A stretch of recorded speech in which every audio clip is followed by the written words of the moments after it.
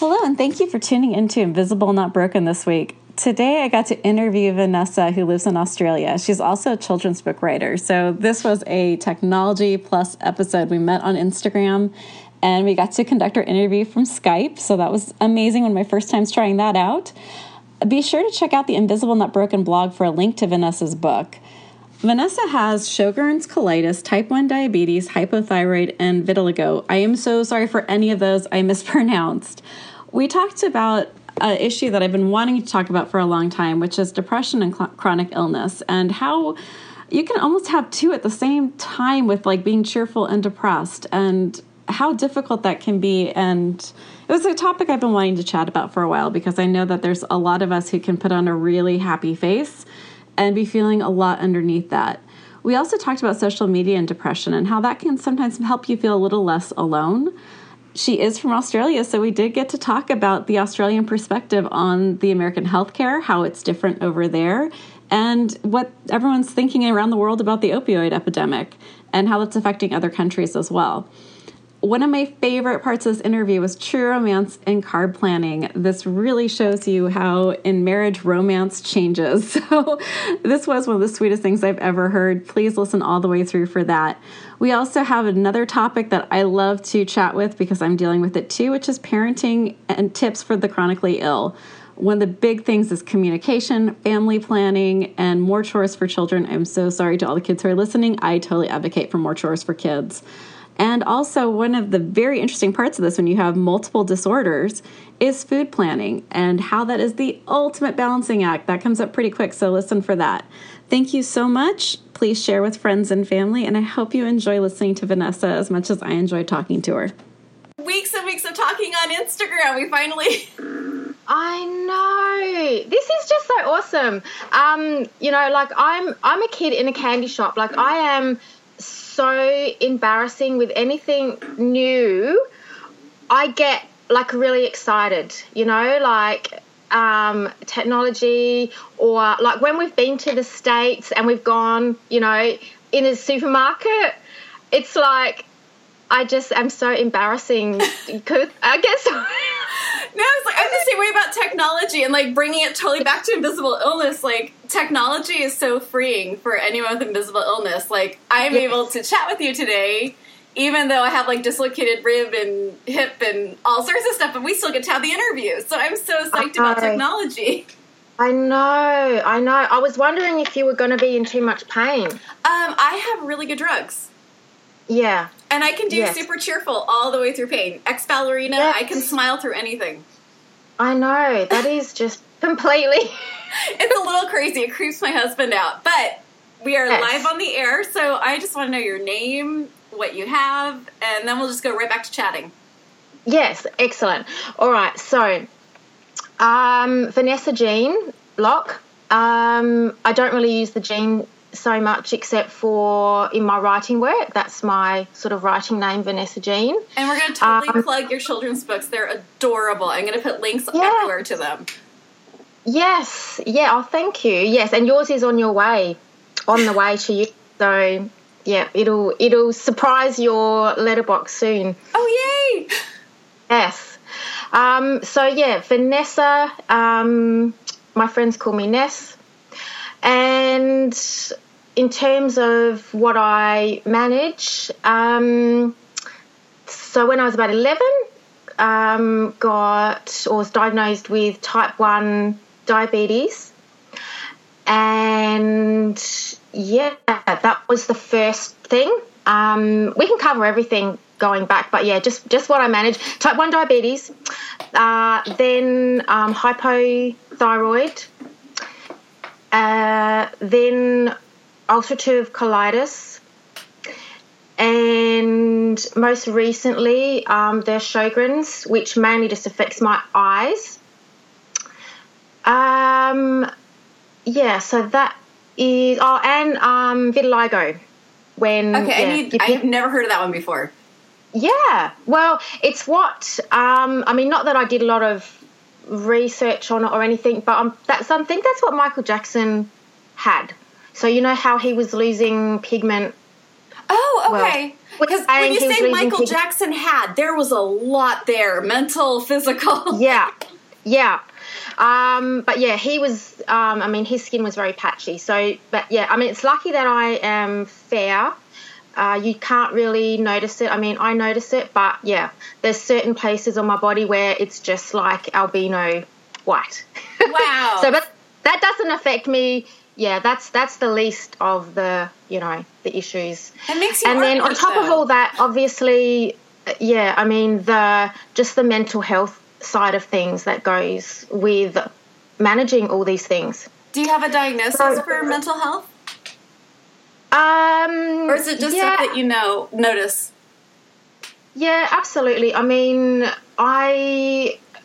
in my 20s started to get like really anxious and, noticed all these symptoms. But yeah, definitely, depression and managing that, which, is really not something that I talk about a lot. Do you mind talking about it? Because I'm so curious, as I manage depression too, and I'm really curious how you deal with it.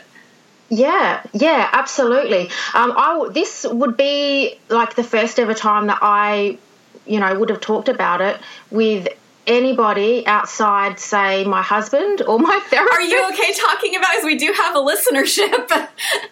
I don't want to pressure you into anything, but it's also something I've never actually discussed either. If I can't answer the question or I don't feel, that I'm up to answering, I'll just say I'll pass on that. No worries, and that's completely fine. Yeah. Because I've dealt with depression too, and it's not something even with this podcast I've ever discussed. Yes. And it's such a private thing, and I feel like maybe I should be more open about it because I'm finding more and more people are dealing with it. Well, absolutely. I mean, just through being on Instagram, really, I mean, we can both see that, it's a daily struggle, and it doesn't matter whether you've got chronic illness or not. It's completely part of people's lives. And sort of also working in pharmacy, I can see, I mean, just the amount of prescriptions that are being dispensed, for anxiety medication, bipolar, depression, sleeping pills. Yeah. You're in Australia, relevant. So do you guys have the same sort of issues that we're dealing with here in the U.S. with, like, massive amount of medication? There are always changes going on here. Most currently, I think we were chatting about the other day a little bit that they are tightening down the restrictions on our codeine supply. Oh, boy. But you guys, so this is the huge difference, is here in the United States, we're having what they are calling the opium epidemic. And they're trying to keep people with chronic pain completely away from it. But you guys can get it over the counter. Yes. Well, at the moment, that's right. I mean, we are... It was funny, when we went to the States a couple of years ago, I noticed how, like, even in, like, cold and flu medications, there's no codeine. You cannot get codeine. You can't get cough syrup. Like, you can't get active ingredient cough syrup. Yeah, right. You can't. No, you have to go to the pharmacist and you have to ask them for the active ingredient cough syrup. Yeah. That is absolutely incredible. Isn't it wild? I'm just so curious how it is in other countries. I know. So really, I mean, that's what it's come to. I mean, it is being overused here. I mean, I see it in the pharmacy every single week. The government has tried various things to help minimise the overuse and help the pharmacists deal with these patients. And every patient thinks, my use is not going to affect the body. They feel that, because you know how addictive it is, right? I'm a little different. I've been taking it since I was 16 because my chronic illness is dislocations and fibromyalgia widespread. So I've been in chronic pain for 32 years. Yeah. So I've been taking it for so long, and I don't understand anyone taking it for fun. It's not fun. It's awful. People do. They take it. I mean, this is just from my perspective, but people do take it for things that could be managed with, say, a wheat pack. Okay, what is that? What's a wheat pack? Oh, like a wheat pack, like a hot pack. Oh, okay. You know, say they've got a sore shoulder or, you know, something, they could easily use. So they're using like Tylenol. Yeah. Okay. They could just use like normal. That's baffling to me. Normal, with the side effects that has, that's they do. baffling. They don't care about constipation or, you know, well, the addictive qualities. We have to label it. You know, if you are to use it over 3 days, you are at risk of, you know, getting addicted to it. So anyway, there's always changes. Yeah, there is always changes, and I guess I see it from both sides as a, you know, a current worker in the healthcare system and, you know, somebody with chronic illness. Now, with your chronic illnesses, do you also have chronic pain with your illnesses, or is it other symptoms?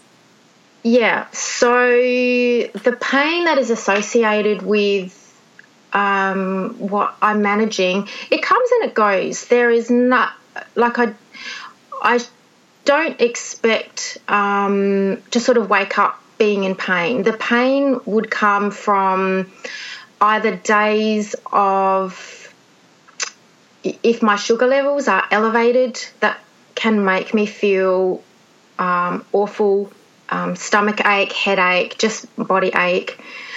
The ulcerative colitis, yes, when that flares up. Now, what are the symptoms for that, in case anyone doesn't know what that is? The ulcerative colitis? Mm-hmm. As in what symptoms? Like, what do you experience? What is it? How does it affect you every day? What does it feel like? Okay. So basically, yeah, just in a sort of nutshell, the ulcerative colitis is, I can say it's not as bad as Crohn's, whereas Crohn's can go from your mouth, like one end, right to the other end. Oh, yeah. Yeah. It can ulcerate your entire, you know, digestive system. They term ulcerative colitis is a little bit more isolated, so basically in just a certain part of the bowel. So the part that I've got it in is called the sigmoid colon, which is basically, it's on the left-hand side of your body. If you press below your belly, yeah, that's where the sigmoid colon is. And generally, day to day, if it's going well and if it's managed, you wouldn't even know that I've got it. I just take my medication. I take anti-inflammatories called Coliside, and I take those morning and night with my food, and that basically keeps the inflammation at bay. If I am stressed so anything can trigger a flare-off, pretty much. And you're a mom of kids, right? Yeah. Just putting perspective on stress. Yes. Absolutely, yes. I've got a 13-year-old daughter and a 10-year-old son, and they are gorgeous, but of course it's demanding. Yes. Even the most lovely, well-behaved child is absolutely demanding. Especially when you're dealing with chronic illness. Yes, for sure. And we have gone through times, I'll get back to my symptoms in a minute, but yeah, we have gone through times where we've had to have family meetings and say, look, you guys, you're old enough to, get your washing out. I shouldn't need to keep on reminding you, because the reminding part, it can be absolutely exhausting. Just when you feel like you're talking to a brick wall. Oh my God, yes. That is exhausting. So, yeah, family meetings have occurred, and then things can be good for a little while. But, I have had a few burnouts, which, we can discuss later. But I would love to hear how you handle a burnout. Yeah. But, symptoms-wise with the ulcerative colitis, so then if I have a day where, I'm feeling stressed or, hormones, or if I take too much on physically, if I have some really busy days, and then all of a sudden just all the reactions that occur in my body, the adrenaline and everything else, all of a sudden, my tummy swells up, the ulcers flare up, and then it's not pretty. I would imagine not pretty is very nice ways to describe not okay. Yeah. So pretty much it's, a gastro, like... A bit. My co-host has huge stomach problems, and he's gotten very detailed before, and wow, that's misery. I did. I listened to that podcast this morning. Oh, isn't he wonderful? I love Kiros.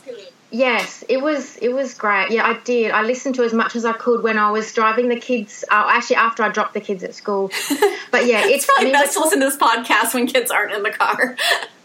Pardon? It's probably best to listen to this podcast without children. I mean, we swear all the time. I know. I was laughing, and I was tearing up, actually. Oh, yeah, that's the reaction we expect. Yes. But yeah, you get, just pain and, diarrhea. You can't, it's pretty uncontrollable. So, and then of course, you just can't eat. You don't feel like eating. You can't digest very well. And then you need to go on what's called a low residue diet until your body starts to comply. And what a low residue diet means is it's a little bit similar to a low fiber diet. It just basically means putting food into your body that can fuel you, but it leaves no residue to irritate your bowel. Okay. So we're talking, if you want to eat fruit, you need to peel it. You can't eat any skin, because that's got residue, that's got fibre. You need to then go back to white bread. You need to go to just salty crackers and white rice. So it's everything they tell you not to eat. Correct. Okay. And I tell you how that plays nice with my diabetes. I was just going to say the carbohydrates alone from that just sound like that would put you into insulin shock. Yeah. So that's when it gets interesting. So that's why obviously you don't want to flare up. Flare-ups aren't fun, and I'm just at the end of one now. So just, and I love coffee, and coffee, No, that's cruelty. Don't even, that sounds like a horror story. No coffee, no wine is unacceptable. Tell me about it. Tell me about it, because we are wine drinkers in this house. We love our, Cab Sav and our Shiraz and our coffee. So I just, but the way that I am, I'm very... And I heard you talking about this with your cousin. Yeah. I think that you were, you're healthy people, but yet our bodies have been inflicted with these conditions. I mean, it's just ridiculous. It's ridiculous how healthy and, mindful I am about my whole body and my whole life. But yet the word, sick associates with me so well. It's just ridiculous. Well, because you've been dealing with stuff since you were 11. Yeah. And how do you... So I have a theory about this, and I might be proven totally wrong, but I've been sick since I was 8. So you probably heard my cousin's interview then, and the fences, seem normal when you're a kid. You're trying to decide what's normal, and being sick is what's normal. I almost felt like that was easier for me than someone who just suddenly, gets this thrown on them. Yes, I think so. Because you wondered, and I'm sure you have wondered to yourself, would you be a different person if you didn't have all these conditions? And I wonder that for myself for maybe a few seconds, and then I just think, well, I am the way that I am, and this has made me, I guess, help me.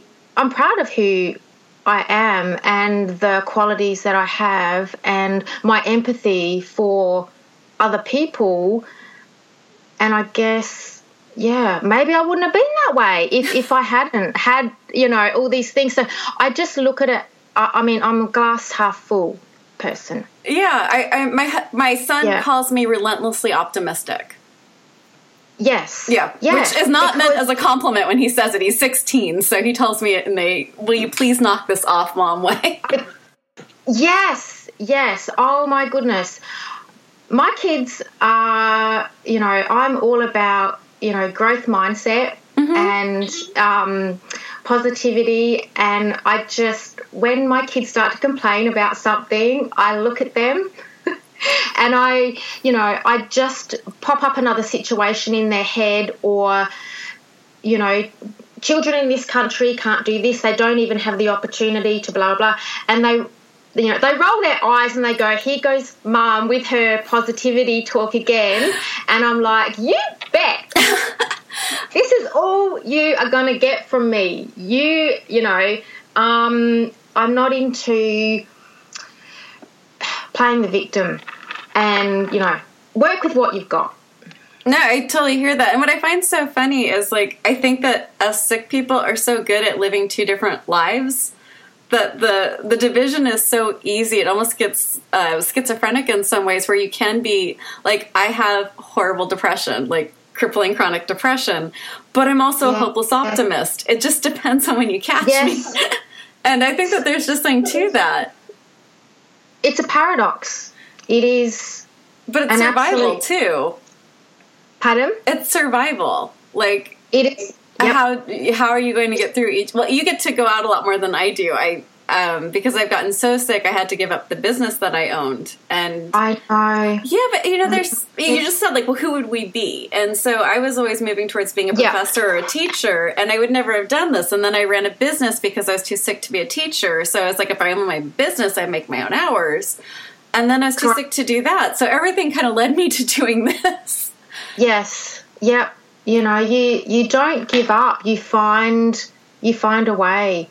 Definitely. I mean, I have tried working. So currently I work part-time, a couple of days a week. And then the rest of the week, I write and, go to appointments. I look after our menagerie. So how many appointments do you usually have in a week? It can vary. It is a roller coaster. It's a roller coaster. I just want to bring that up because people don't think about how much time we all spend in doctors and hospitals. Yes, absolutely. It's a time commitment. For sure. And especially, here, I mean, Adelaide is fairly small, but the doctor that I've got a favourite doctor that I've had for probably 15, 20 years, and she lives on the other side of the city. And that side of the city is going through major transformation with roadworks. So I just try to collect up all the prescriptions I need before I go to visit her because it's a couple hours, round trip to get to that doctor and then get everything and then come back. But, I mean, appointment-wise, I see my general doctor. I've got my eye doctor. I've got my diabetes specialist who, I have an interesting relationship with. Okay, that sounds loaded. Just because, of course, he's all about numbers. I was hoping for a juicier story, but... Pardon? I was hoping for a juicier story the way you said that.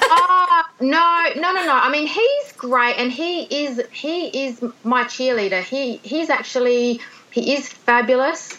I go into his office, and it's what's coming. He gets you on the scale, and I always say, well, you can look at the number. I don't need to know. I mean, I have not known my number for, I don't know, over 5 years. I don't need to know my number. Oh, cheers. I turn my back. I won't look. It doesn't, honestly, it doesn't do me any good. So if you need to write that number down, you do it silently. I don't know if you guys have the problem over there, but I had been a ballerina, so I did decades of anorexia and bulimia. So I'm like, I am not interested in seeing that number ever again. No, absolutely. And those numbers can change, and they're just not a good reference. No, they change based on what you wear, what you ate that day. Like, it's, yeah, I know. Too much if you're hormonal, whatever. So, yeah, so so are you looking like 2 or 3 appointments a week, or 1 a week, or just in general? I mean, over the course of a month, it might just be maybe 1, maybe 2. Okay. So it's not. I try to with my this way that they write scripts here. You know, you can get your probably 5 repeats on most medications. So then you've got 6 months actually worth of medication. And for your diabetes, do you have a tube, or are you on insulin? Yeah, I am similar to your cousin in that I've got an insulin pump. Boy, he taught me so much. I thought I understood, but no, I had no idea that wasn't waterproof.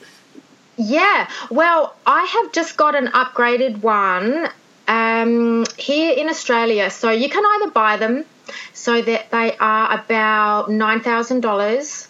Okay, now just backing up just a touch, because here in America we have a very intense healthcare system, and we have mythologies about other countries' healthcare systems. So for you guys, what does this mean as far as your cost?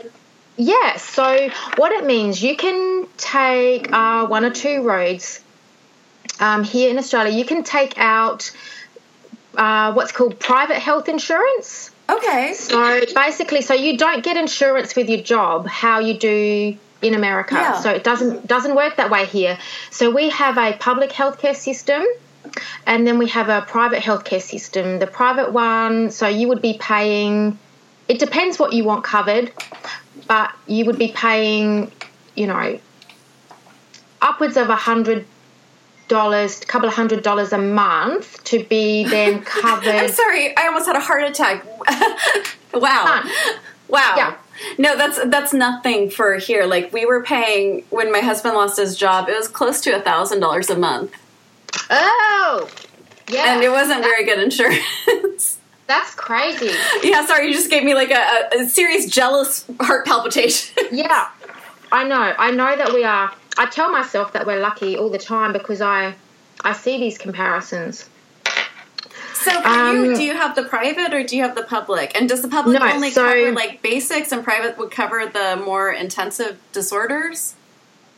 Yeah, so what I did, so if you were just, if you had diabetes, you did not want to purchase the health coverage, then you would decide to either get a loan or you'd save up and you'd buy your pump. Okay, and that's $9,000? $9,000. Wow. Yeah. That's a huge being sick tax. Yes. Because that's not something you can just say, you know what, I don't need it. Like, that's life-saving. Pumps are fabulous. Or you could do what I did, and I took out private health insurance. I don't have it all the time because it is it's out of reach expense-wise for our family at the moment. But I took it out for a year, and basically after that year, then I qualified for pump coverage. There's pump coverage? Pump coverage, yeah, which means that they will cover the cost of a pump. Wow. Yeah, I mean, that's such a difference for any family to handle a $9,000. Yes, that's right. And so basically that cost me about the private health for the year, and I just covered myself. Like, we didn't do the family because we just don't need. We were doing it for a particular reason, which was for the pump. So that cost me about $1,500. And then, after that year had gone by, then, I went into my diabetes specialist office, and the pump had been delivered, and then I just get training on the new pump, and and this one. So I've only taken delivery of this pump a few weeks ago, so I had to say goodbye to my old pump. Was it emotional? I can imagine it being emotional. Yeah. I was out because my husband, the day that we did it, my husband took the day off work for me, and we went out to lunch. And then I bolused up my last, insulin dose with this pump, and I said, "This is the last one." Oh, and it's keeping you alive.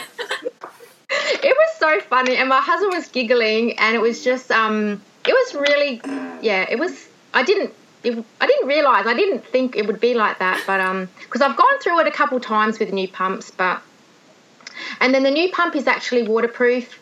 No way. That's so cool. It is to about 3 meters, I think. Just to be able to not have to take it off for a shower is kind of cool. Yeah. Well, Monica Michelle, can I ask you? You can ask me anything. To wear it in the shower, where am I going? Where what? Where am I going to hang it if I leave it on? I mean, there's hooks. I was going to say, I just did a podcast on sex and disability. I think at this point I'm an open book. You can ask anything. So I know people do say that, you can wear it in the shower. And I'm like, when I'm showering. Yeah. And I'm used to disconnecting. So I just disconnect it. And I'm not really a swimmer. So, I mean, it's one of those things that it'd be nice, Yeah. I can jump in the pool or have water splashed on it and know that it's not going to sizzle out. Because I've had a pump sizzle out in summer before and it malfunctioned. So what happens when it malfunctions? Basically, it just got wet. It got sweaty because you put your pump, either in your pocket or, you attach it to undergarments. Yeah. And if it's close to the skin, it can. It takes on. Oh my God! So someone spilled a drink on you? No, basically, we think that it was probably just moisture. I just meant that it's that sensitive. If someone spilled a drink on you, that could be a problem. Yeah. Wow. Yeah. But anyway, so that was malfunctioning, beeping, going crazy, and I had to call the emergency helpline, and then they sent me a new pump within, it was within a week from the States because that's where it's all managed. I think Texas is where Medtronic is. Wow. Texas does something good. That's exciting. That's lovely. Yeah. I'm remembering. I'm sounding like, I know what I'm talking about. Hey, that's what I do 90% of the time. I am loving that you and your husband had a medical date because we do this so often where I have all these doctor's appointments and he takes a day off and it's like, okay, so the kids aren't here. We can go out for lunch.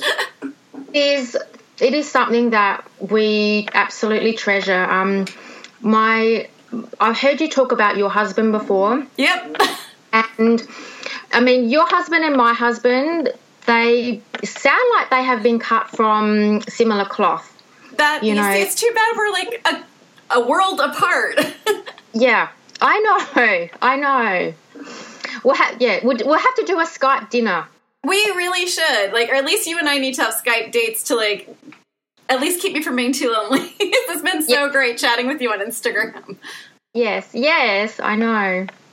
So for your kids, how have you dealt with this with them? Do they know everything that you deal with? How do you talk to them about this? And has it changed as they've gotten older? Oh, boy. It's definitely been a journey. I remember after my daughter was born, even getting through pregnancy with type 1. How did that go? 2 pregnancies. Well, that's generally originally why I went onto the pump, because that would be giving me more flexibility and more, I guess, control. That's a funny word, but sense of control over my body when this little being was, growing inside me. Because pregnancy is a basic, complete lack of control of your body.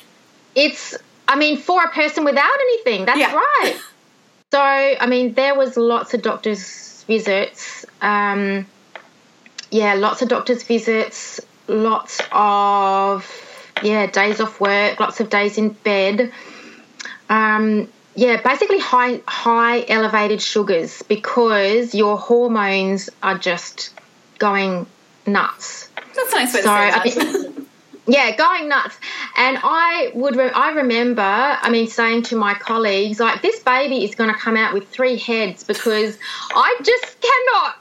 My sugars were sitting on, I think we use a different system here in terms of measurement for blood sugar, but say a blood sugar reading that my body would feel good with would be somewhere between the number 5 and the number 10. And my body was like producing like 20s and 25s. So, yeah, I thought, what am I doing to this baby? But anyway, as it turns out, sounds like she did not come out with 3 heads. She did not. Both of the kids, though, strangely, all decided to come early at 33 weeks and 5 days. They both... Start the drama early. Yeah, they both... I couldn't believe with the second, when my waters broke, and I said to my husband, 33 weeks, 5 days, here we go again. Jeez. So both of them, 33 weeks and 5 days. 33 weeks, 5 days exactly. Wow. I just could not hold them in any longer. Wow. So, yeah. But they were both born, my daughter, so the first one, she had to go into intensive care for probably about a month. She had respiratory issues because her lungs were, not fully developed. So just being 33 weeks, 5 days, when she was born, she sounded like a little lamb. Oh. She just, when they out to me and I put her on my chest, she bleated like a little lamb, and and the doctors knew straight then that, we've got to take her to a specialist centre, which we have a very good one here in Adelaide. So yeah, so she was there for about a month, and at that stage, she had no feeding reflex. She couldn't suckle. So we had to gavage feed her. Yep. And teach her how to feed. And, so that was my, So talk about stress that was affecting everything along with the post-pregnancy hormones. You must have been... Yeah. I couldn't nurse. I couldn't breastfeed because there was too much stress. I had no milk. God. So that was devastating because that was something that I wanted to do and I couldn't. But I had very good, lactation midwives that worked through that with me, and yeah. But bottom line is I've got these 2 kids now who are healthy and show no signs of any autoimmunities. Okay. So they don't show any signs of diabetes? No. I do get asked that a little bit, and I think possibly there might be some tests that you can put your kids through, but I have not investigated that. I have this weird milestone joy when my daughter and my son, well, my son has a little bit of what I have, but not the same exact. But when my daughter passed the age I was when I started to have symptoms with no symptoms, it was like a celebration. Yeah. It was a weird milestone for them. Did you feel like that when your daughter passed 11? Absolutely. It's like this breath of sigh that you've been holding in for 11 years, and you're like, Took me back. It really took me back.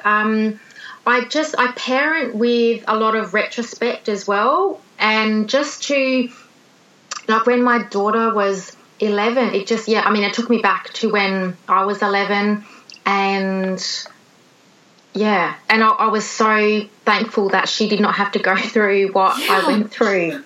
So that was amazing. And, if it should happen, it'll be a bitch. Yes. I will do, I'll deal with that. I don't think about it. I don't dwell on it. I'll deal with that if it ever happens. Yeah, I was so scared because just managing my own stuff is such a this is like the most expensive and time-consuming hobby you can have. And the idea of like, I didn't know if I would have it in me to like put all of this into someone else too, to make sure they were doing their exercises, taking their meds, take them to all the doctor's appointments. I was like, I don't know what I would do. I would implode. Yeah. Yes. Yeah, absolutely. You just hope that it turns out for the best and that the universe has got you back, really. Oh, that's a hope, right? I just think, yeah, that's definitely, how I live as well. I just think that we're not presented with anything that we don't have the capacity to handle. You are an optimist. You are a very good optimist. Yeah. So for your kids, did you always talk about this with them? Yeah. Getting back to that, definitely always talked about diabetes, and it's so cute because when they were younger, they would call it beaties. Oh, that's adorable. Mommy, how's your beaties? Oh my God, that's so freaking cute. No, I know. And so they know that there is, a part of my body that doesn't work. And, we have conversations probably yearly. As they develop, they, talk to me about stuff or, but basically they know that, something in my body doesn't work and I need to, watch what I eat, what I drink. They know sometimes Mum doesn't feel well. She's got to lie down. Mum gets tired more quickly than we would like her to. And then definitely they knew when I got the ulcerative colitis because, the doctor chucked me in the hospital and then we had to have a conversation about, now there's another part of Mummy that doesn't work. And I hear that. The medication basket is filling up and okay, so where do you store your medicines? Because I have always tried to find a decent way to store the pharmacy I own. Oh, it is a mini pharmacy. Pretty much just in a little basket, like a plastic basket, not even a wicker basket, just a plastic basket, and I just, keep them all there away from sunlight, really. Yeah. So how did you keep it away from the smalls when they were, I call it the age of maximum mobility, minimum common sense? Yeah. Just up high, just in a high cupboard. Yeah. Really? Yeah. And so so I've never had any problems with that. And they understand what's going on and how to help you? Yes, they do. I am really stubbornly independent, and if I am oh, I hear you. I am getting better with asking for help, but it has been a big issue that I do not want to burden people. I will, if it's the middle of the night and I wake up with a shaking, sweating, hallucinating hypo, I will drag my wet, soggy ass to the kitchen and I will get the orange juice bottle and I will sit on the floor of the kitchen rather than wake my husband up and say, can you please help me? I will not wake him up. Why would I wake him up? I don't need to wake him up. I'm just going to slide out there, Slime from Ghostbusters, and do it. Oh, I love that movie. We have a lot in common. I don't know. It's just something that, I just try to take care of myself. Occasionally I would say, can you go and grab my jelly beans, to the kids, and then they'll go, oh, can I have one? Yeah, that's a good way to play that. No, props to your kids. They're for my beaties. And they're always trying to get in, like, because I have to carry like a little lolly packet around with me in my handbag all the time. Yeah. And, when they get hungry or after school, they're like, can I, have a jelly baby or something? And way to work it, kids. If I've got a couple to spare, I will, definitely I'll let them have one. But if I've only got, say, 5, they know I need to keep them in there. So they are very respectful. That's good. But in terms of, I try to minimise, I guess, them seeing me sick. I try to. Yeah, I mean, I don't talk in terms of sickness. I don't use the word sick. I don't use the word.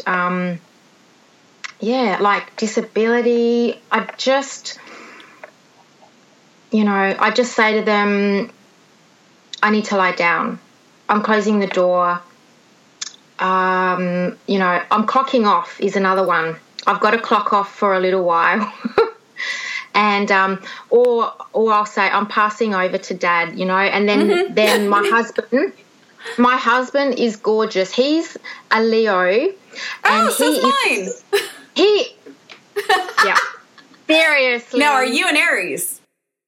No. Okay. I'm a Scorpio. Trouble.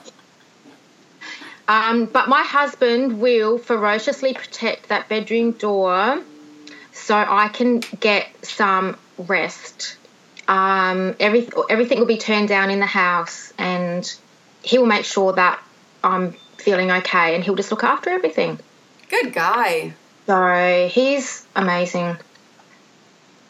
Yeah. So you have your kids doing more chores.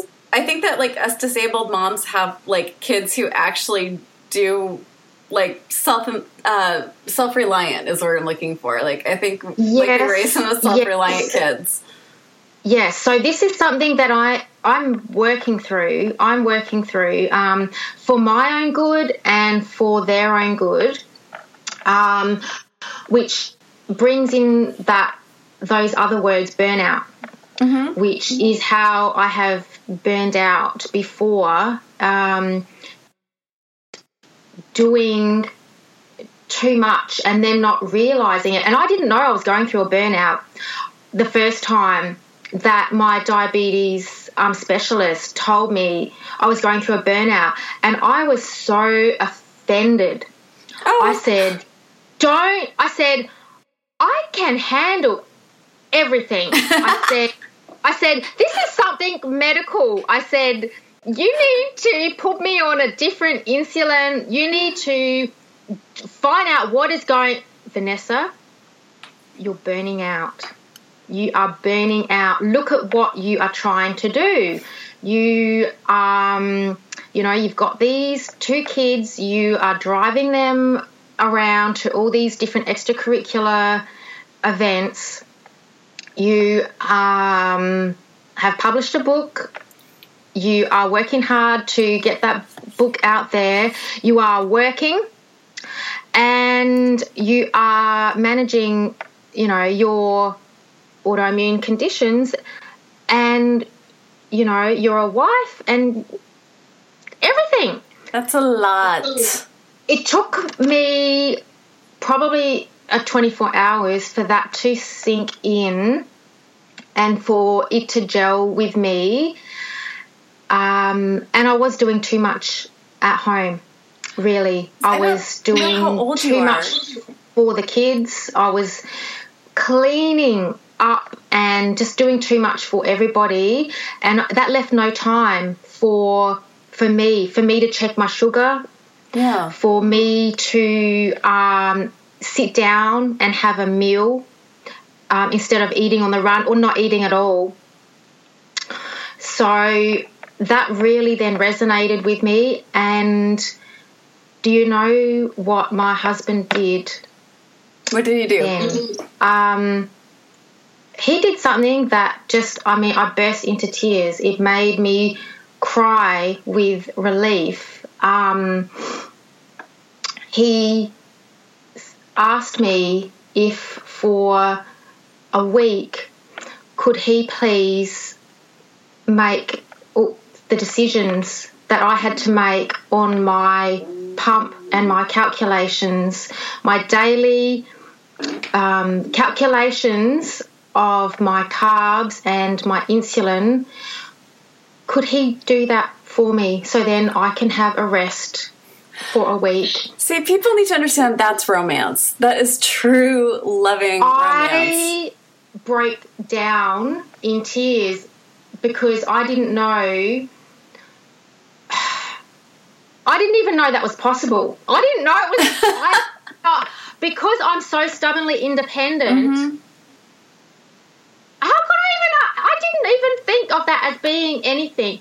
And so then I really realised the weight of the decision making that I need to make every time I pick up and I put something in my mouth, or just, on a daily basis, the mental calculations. I mean, my pump does help me a lot, but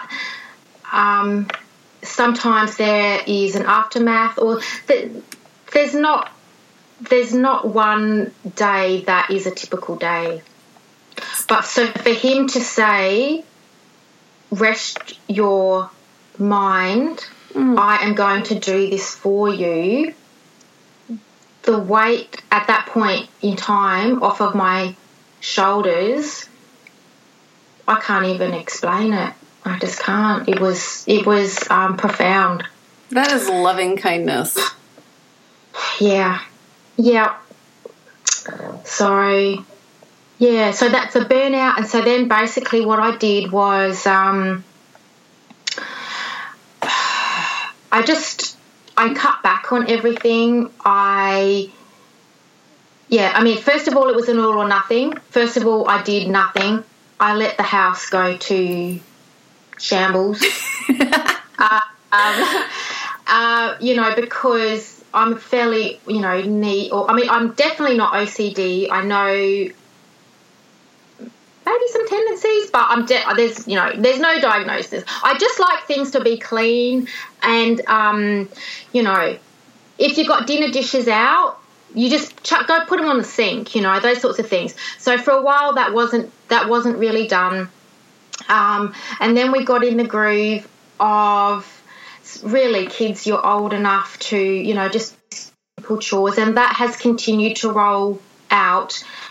And it's a conversation that we're still having up until this morning. This morning, I said to the kids, you guys get the opportunity to make your own lunches today for school. What a nice way to phrase that. Yeah, see?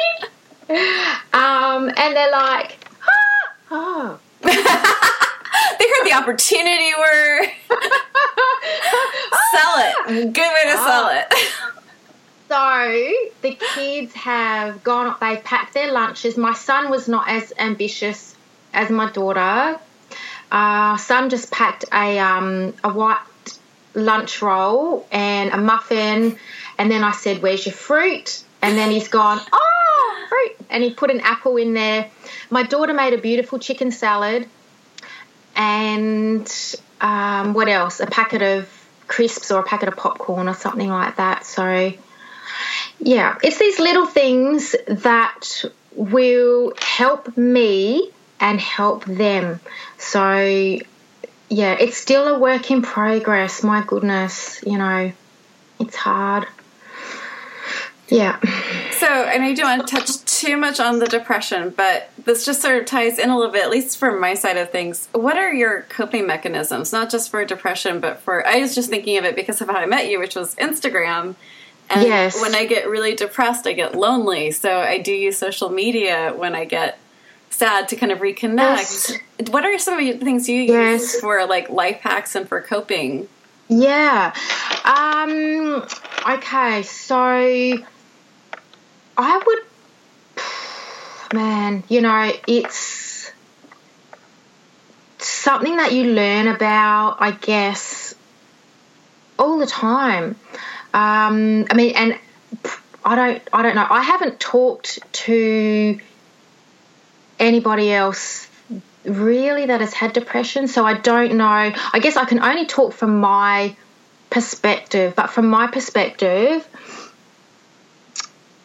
you know, I will go for years and years of, you know, just being stable, and then for whatever reason, to have a bad spell, and then really have to pick myself up again. And I guess now I sense those warning signs of going into a bad spell, and I actively, lots of self-talk. I actively try to keep myself out of going further. Okay. Down. And what does that look like for you? Is it self-care, So definitely self-care. It's self-talk. Self-talk hugely. Self-talk that's definitely underpins the whole thing for me. And what else? Good nutrition, definitely. Just remember you take all my medications, you know, keeping focused, because then if another condition flares off or gets worse, then that's going to affect my mind getting stronger. So, and I read and write. So not necessarily write children's books, but I will journal. I will write how I'm feeling. I will write what I desire, and just try to keep the obstacles at bay, and just, I can't say how strong that is for me, like just keeping my eye on, how I want to feel, and not dwelling on, on that black hole. Oh, yeah, that's a good way to phrase that. Yeah. So it's amazing. It's, and then anxiety. I mean, anxiety is so prevalent. I think everybody to a greater or lesser degree these days. I mean, even my daughter, she has been having anxiety since she was in kindergarten. Wow. And that was just through, she, you know, had a bit of social anxiety, and just, we had long car trips at that stage. They were going to another school, and there was long drives in the morning in the traffic, and so anyway, the conversation, I mean, that word is mentioned in our house a lot, anxiety. So with me, if my diabetes is stable, then it's pretty good. If my diabetes is not stable, then it's very anxiety inducing, because, you know, you just don't know what you're going to be capable of on a day-to-day basis. And especially still like going out to work, and, you know, being in a retail environment, you have to be switched on, customer service, customer friendly. If your, you know, sugar is either sitting on 20 or 2, I mean, I take my blood tester with me. If I am, out on the floor, I will have a little spot out in the back office where my blood tester is. And if I've got to go and test my sugar to give myself some peace of mind, I'm going to do that, and I'm not going to apologise for it. I just go and do it. Yeah. It's so weird that you would have to apologise for. Yeah. Just apologise for, I guess, not being present. yeah, I don't know. That's something that I've definitely worked through as well, for sure. Not being able to be there or to do things when people need me or would like me, and I'm just not either emotionally available or physically available. Yeah, I'm sure you relate. What could people do to make things easier for you, or what could the healthy world do to make things easier for you to get through? Ooh.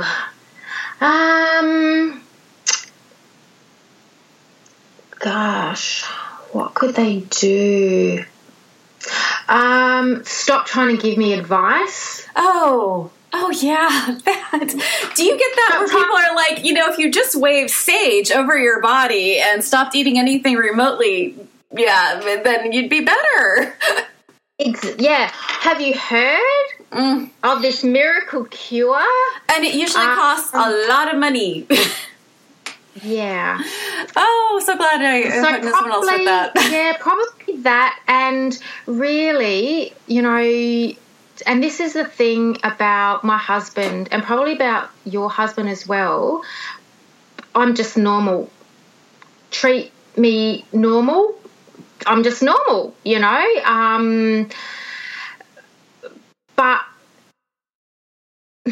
yeah, I don't know. Just ask questions. Don't be scared to ask questions, because demystifying it helps everybody. Yeah,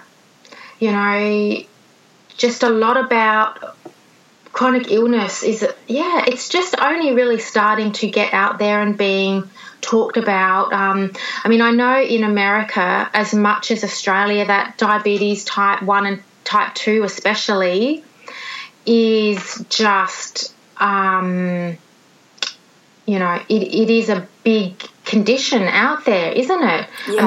Yeah. It's being promoted here in our pharmacies for people to, be tested and have a look at the, the symptoms that they could have, that could lead, or their lifestyle choices that could lead to it. And obviously there's still a lot of confusion with diabetes, between diabetes 1, diabetes 2. You've got gestational diabetes as well. And I've also just on one of my forums that I'm on, somebody was saying that what was somebody saying? They had, I don't know if it was that person or they knew a person, that the unborn baby had diabetes. No way. It's a different Never type. heard of that. That's a different type again. Crazy. So we've hit an hour, which I could talk to you all day, but I'm going to give you the last question, which is always my favorite. Crazy. This has been an hour. I know, you're fun to talk to. Oh my goodness. So I'm glad I got something good to say. You had lots of good stuff to say. The last question is, what's your favorite swear word? My favorite swear word? Mm-hmm. Swear word? Let's see. Well, because we don't swear a lot in this house, but I do. Well, because my daughter is a swearing, headmistress. She doesn't really, she doesn't really like the swearing. I'd have to say shit. Shit. There's a lot of shits dropped, and even last night, my son and I were watching Funny Cat videos, and I just go, shit. Shizzles. And he's just like, yeah, Mum. We know you swear. So, yes. And, swearing does happen a lot when I'm, either driving or by myself, and when I'm looking at my blood sugar meter or... Oh, yeah. I swear all the time when I look at my heart rate. Then it's heavier. Yeah. Cuss words. Yeah, my daughter actually knows when I say, oh, fuck, and I'm looking at my heart rate monitor. It's like, okay, Mom needs to get to the car now. Yes. Oh, it's been so much fun talking to you. I'm so glad I got to put a face to all of our chats. I know. It has been absolutely wonderful, and yeah, I hope this is not the last one. We will chat, but we'll do that after. I'm just going to stop recording now, but thank you so much. Thank you so much for listening this week. If you know of anyone who's managing or caring for someone with any of these disorders, please share Invisible Not Broken with them. Next week is another panel discussion with Kiris and I, and we're going to be discussing pain management. It's become such a hot button issue, especially with the opioid epidemic that is being said and called. We decided that we would move this to the front of the queue. So please tune in, and if you have another topic for a future panel, please tweet it at us. Until next time, be kind, be gentle, and be a badass.